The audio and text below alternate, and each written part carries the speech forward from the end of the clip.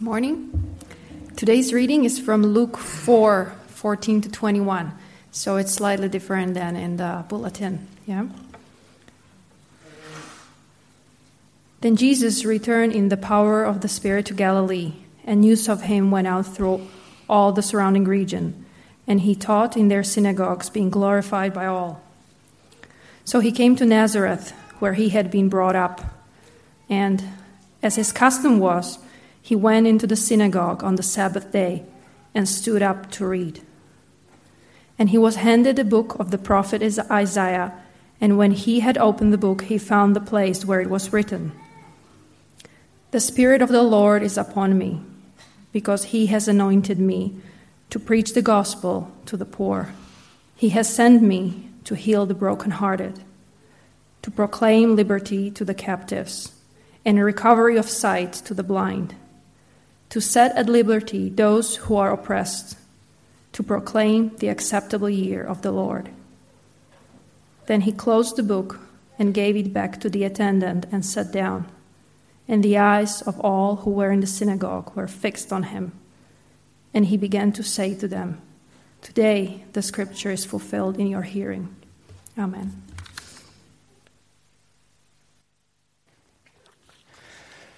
And the eyes of everyone in the congregation was fixed on me. It's slightly nerve-wracking. I haven't done this for a while, so good morning and welcome to you again. You'll see from the bulletin, my name's Trevor. I'm one of the elders here. I count as an old-timer-ish. Who's been here longer than me? Yeah, so it's going down. It's going down. Who knows? I might be the longest standing member one day. I hope not, because I don't want these people to leave. Okay, so behind you on the screen, in your bulletin, you'll see these three words. I think when I sent it to Svetlana, she kind of sent me a quick WhatsApp message back saying she was too nice to say, "Are you serious?" But, I inferred the meaning. Without shouting out or saying anything, but do those three words mean anything to anyone here? I mean, I don't mean, does think mean anything to you, but in that format, does anybody know what they are? If you do, don't say anything. Okay, just curious. So I'm not going to tell you what it's about right now. So when we knew that Drew was going to be away for these 2 weeks, and apparently he does quite a lot on a Sunday. It's come to light this morning. And I volunteered to speak. And Preston, who I hope is listening even though he's out counting money, because I'm about to acknowledge a Preston Pierce good idea, which is a moment to savour for all of us. He said, well, you could always talk about freedom. Last weekend we saw the celebration of 30 years since the fall of communism in the Czech Republic.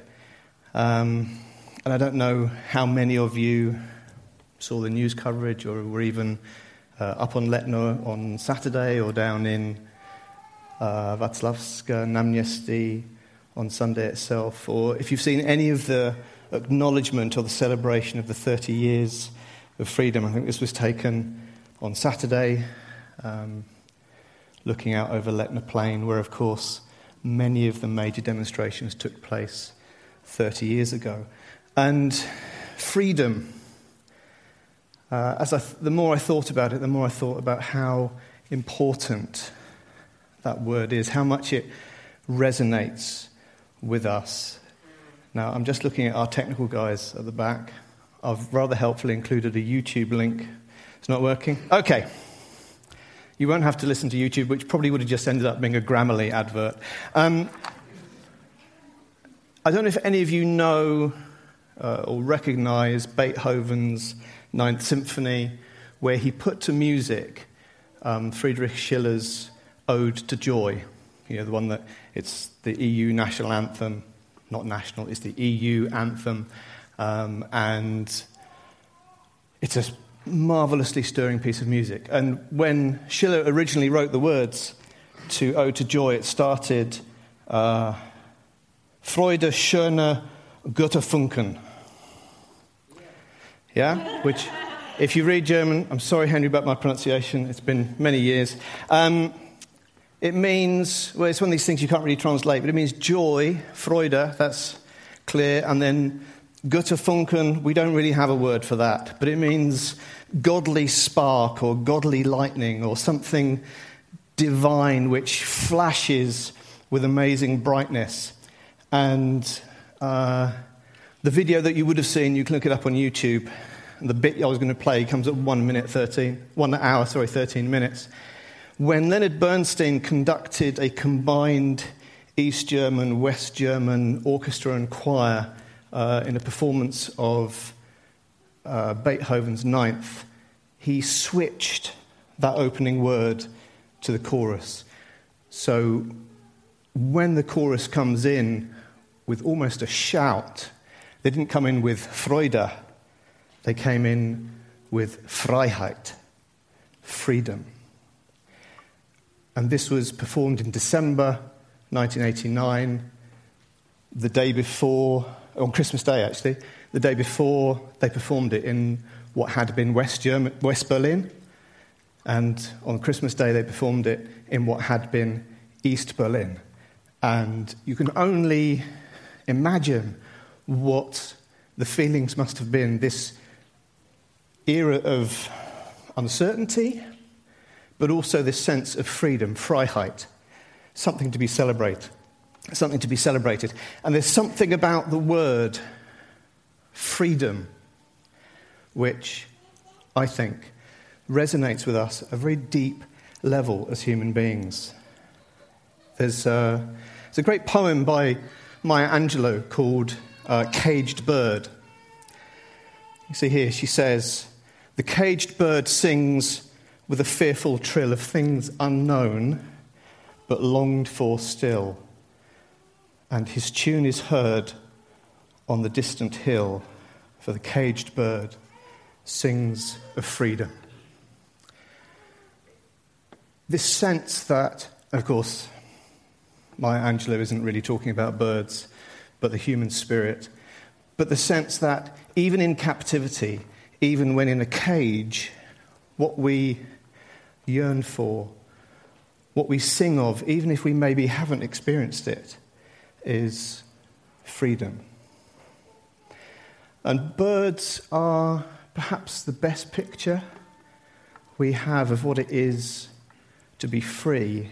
The school I used to work at has 3 floors with very high ceilings, and every time I used to go up to the 3rd floor, I used to really experience how unfriendly gravity can be to us as humans. And yet when we see birds, we see them apparently defying the laws of gravity, certainly if they catch the thermals, if they glide on the wind. Gerard Manley Hopkins, great Victorian poet, watched a wind hover, a falcon, and he wrote this: "My heart in hiding stirred for a bird, the achieve of, the mastery of the thing."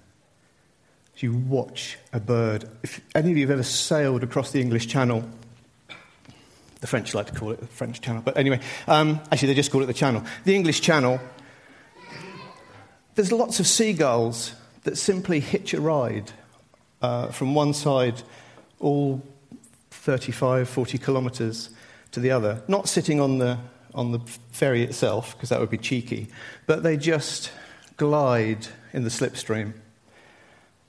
And they go up and down occasionally to show off, but they just glide. And you look at them and you think the freedom that they have, because they literally have fish and chips one side of the channel. And when they're bored with that, they can go back to Calais and have something else. I don't know, anybody here ever been hang gliding or parachuting or parascending or anything like that? You're mad. Anybody been parachuting? Yeah? Free fall or, like that? This, by the way, I think is the worst name for a business ever.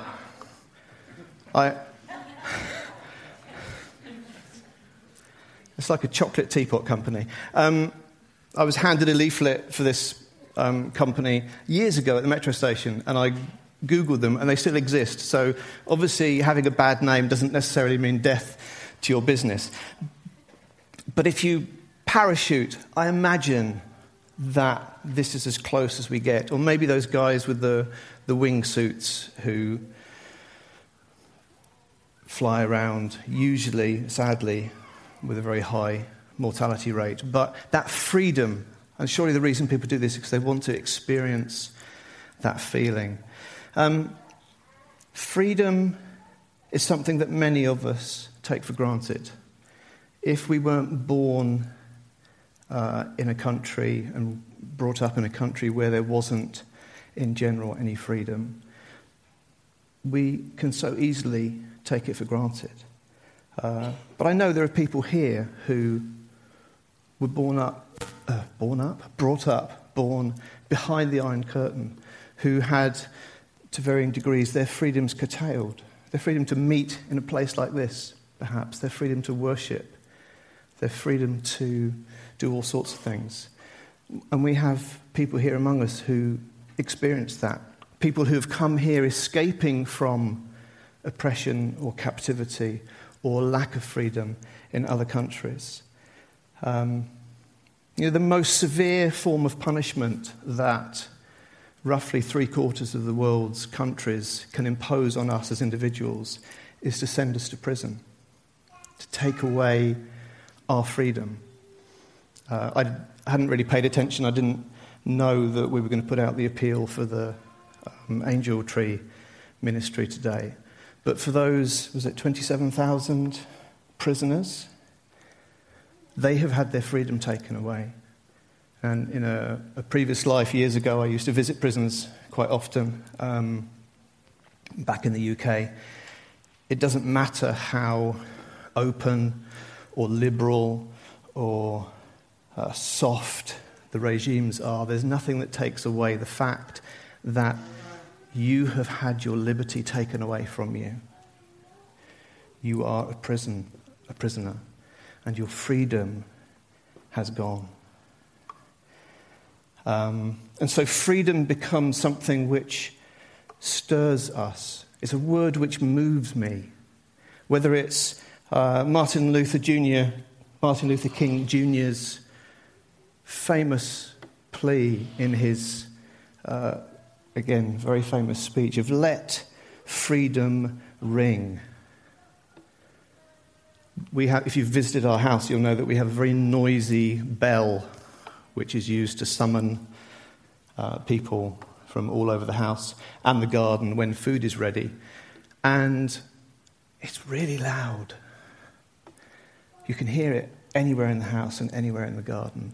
It rings. And the idea that freedom rings, let freedom ring. And Martin Luther King said, let it ring from the snow-capped Rockies of Colorado, just in case Drew and Becky are listening, to the molehills of Mississippi. He wanted it to ring because when it rang from every hamlet, every village, every mountain, then every nation would be able to join together in the song, "Free at last, free at last. Thank God Almighty, we're free at last." And of course, he spoke to the African American population who wanted to experience the freedom that their white fellow citizens had. And the idea of freedom ringing, it touches our hearts, it touches my heart. Whether it's the gospel refrain in Bob Dylan's New Pony where the chorus sings, "How much longer?"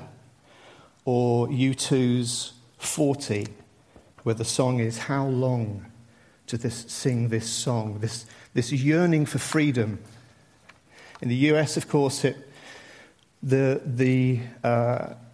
before emancipation, the slaves looked to the people of Israel in their enslavement in Egypt. And the well-known song, "Go down, Moses, tell old Pharaoh to let my people go.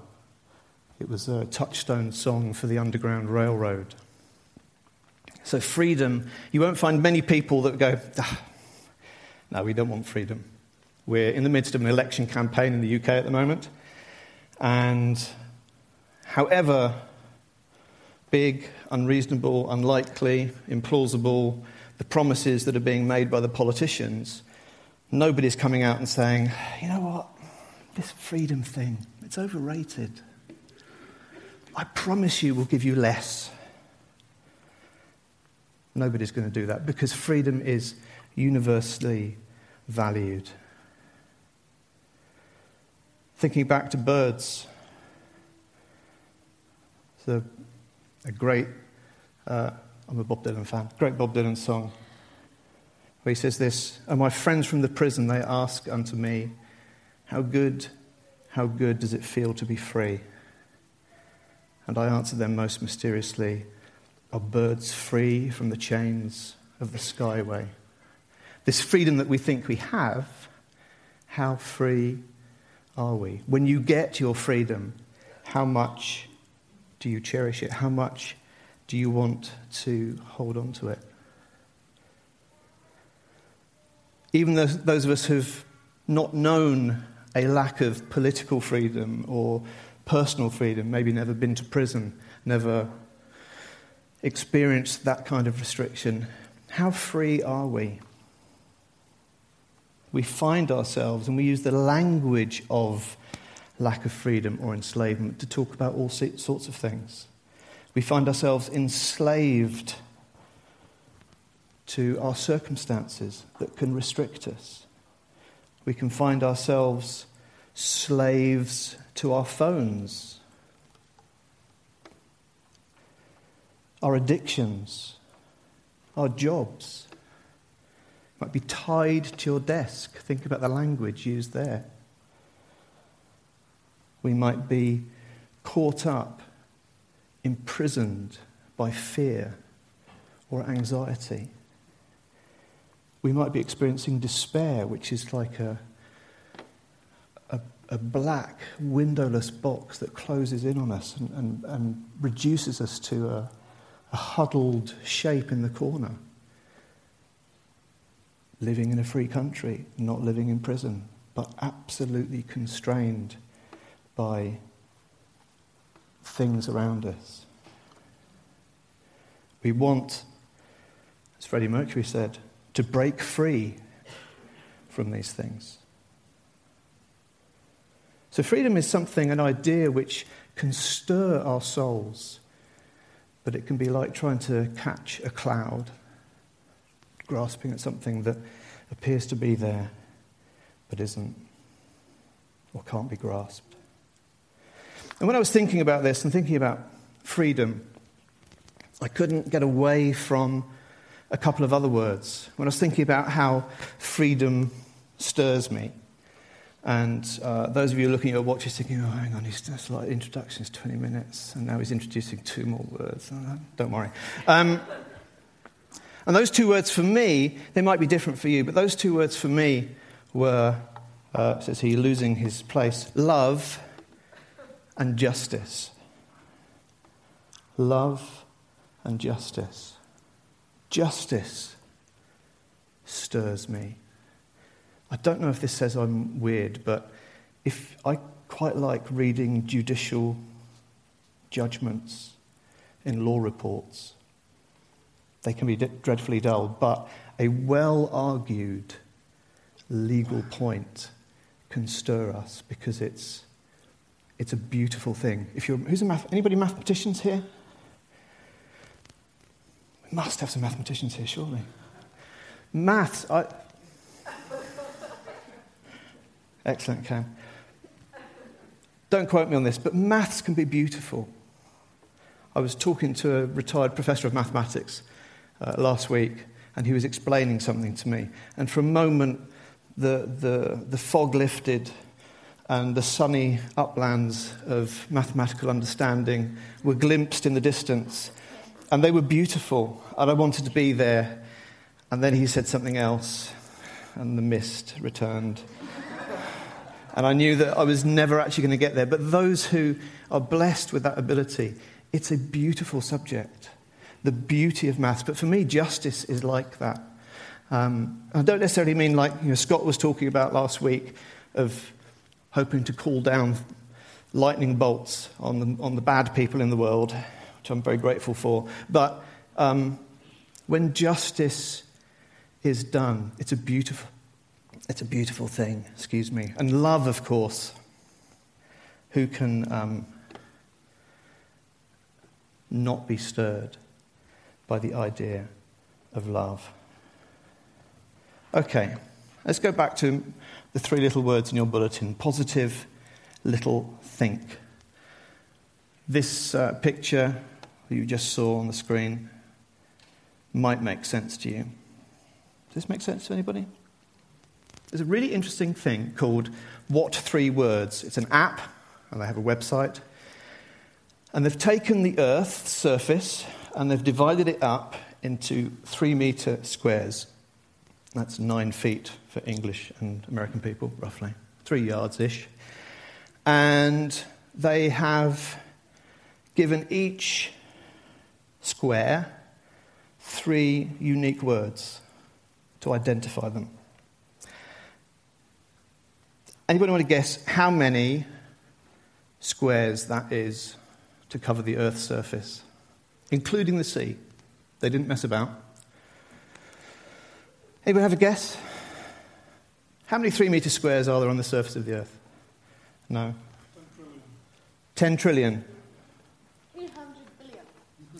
It's actually not too far off. 57 trillion. Who knows what a trillion looks like? It's quite a lot. I'm going to show you very quickly, run through some slides. This is actually to do with money, but it helps us visualize these things.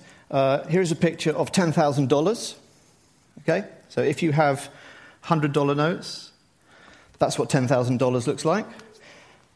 $1 million, you'd think you'd feel pretty wealthy if you had $1 million. It wouldn't necessarily... That's more than $1 million, isn't it? I think we've skipped a slide. That's $1 million. I think I'd be disappointed if somebody said to me, I've got $1 million for you. And they took me into the room and they went, there it is. I'd go, it's a bit underwhelming. The next one is $1 billion. That's more like it. That's a standard pallet. So you know your sugar comes on. Feel pretty good with that. Now, $1 trillion.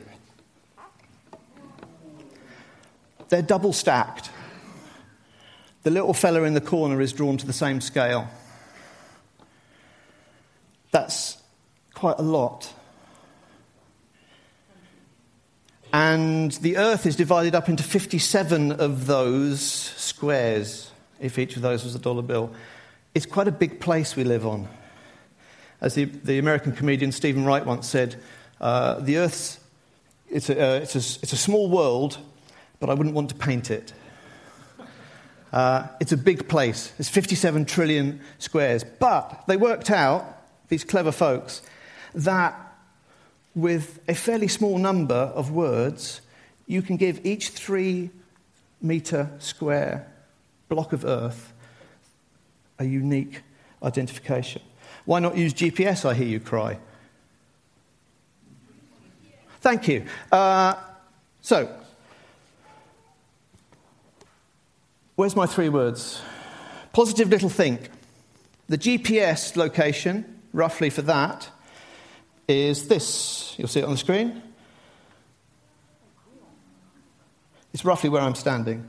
And we've got a slide with the numbers on, the GPS location. Have we? Here we go. And of course, the problem with this is you get it wrong. You know, if I put 1.4 rather than 14 east, I end up in France, which is not a bad thing. We've got the next slide. There's a picture of where I'll be. There we go. It's quite nice, quite close to Calais. I can watch those seagulls on the ferry. Or if I type west instead of east, it can be a bit rough out there. If I go north instead of south,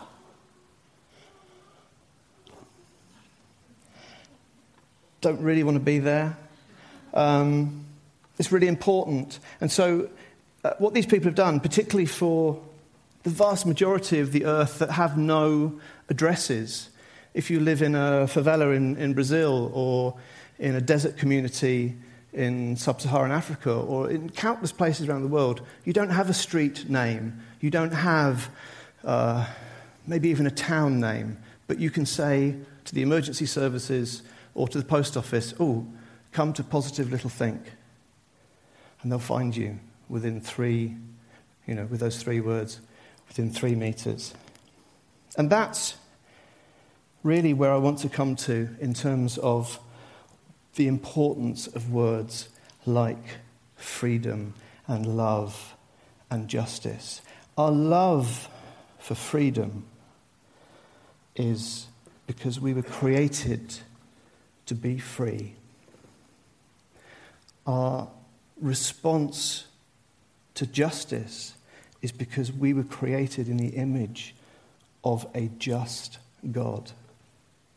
And at some deep level, we respond to it. We are not these ineffective, broken, hopeless creatures alone. We are all of those things, but we are God's special creation made in his image. And so when a word like freedom touches us, when a word like justice stirs something in us, it's because this is how we were designed to be. If we look at the verses that Michaela read for us, Jesus quotes Isaiah, reads from Isaiah, and he says, on to the next slide, "The Spirit of the Lord is on me because he has anointed me to proclaim good news to the poor. He has sent me to proclaim freedom for the prisoners and recovery of sight for the blind, to set the oppressed free, to proclaim the year of the Lord's favour." Freedom is pretty big in that passage that Jesus reads. As he started his ministry, as he went back to his hometown, he could have chosen anything from the Old Testament. It wasn't by chance that the scroll for Isaiah was passed to him. He could have chosen anything, and yet freedom is the dominant theme of what he chose to speak about. In Genesis 2, God puts Adam and Eve in the garden, and he says to them, "You are free to eat from any tree in the garden." We were created to be free. Of course, that freedom was lost. The fall happened, disobedience happened, sin came into the world. But Paul, when he's writing to the Christians in Galatia, he says in Galatians 5, "It is for freedom that Christ has set us free.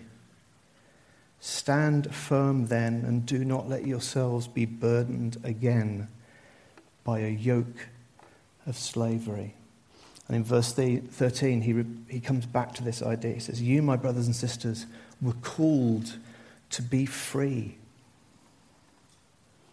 Perhaps as the idea of freedom is around because of the 30-year celebrations, perhaps as the idea of freedom is around because of a perception that our freedoms as individuals in societies across the globe are being curtailed. We're being manipulated or watched or surveilled or whatever it is. Perhaps these are occasions where we can actually use this idea to talk to our friends at work, to talk to our classmates, our fellow students, our colleagues, the other parents at the creche, the parents at the school gate, in coffee shops, wherever it is we are. Use this idea of freedom and to talk about not freedom from prison or freedom from freedom of speech, all these things, but actually freedom that we were designed for. Freedom that God ordained for us, that we should be free. And in Christ, we are set free.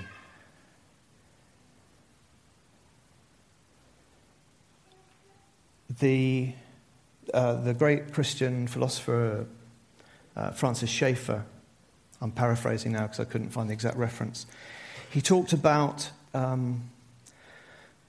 those who came to him and talked about what they called spiritual experiences, things which defied comprehension. And other people who'd said, I really feel that in this mystical moment I touched the divine. I touched what it is to be godly. And Francis Schaeffer suggested that occasionally at these moments, maybe listening to Beethoven's Ninth might be one of them, maybe standing on a mountain and looking down at the beauty of creation, actually what we occasionally get a glimpse of is our true humanity.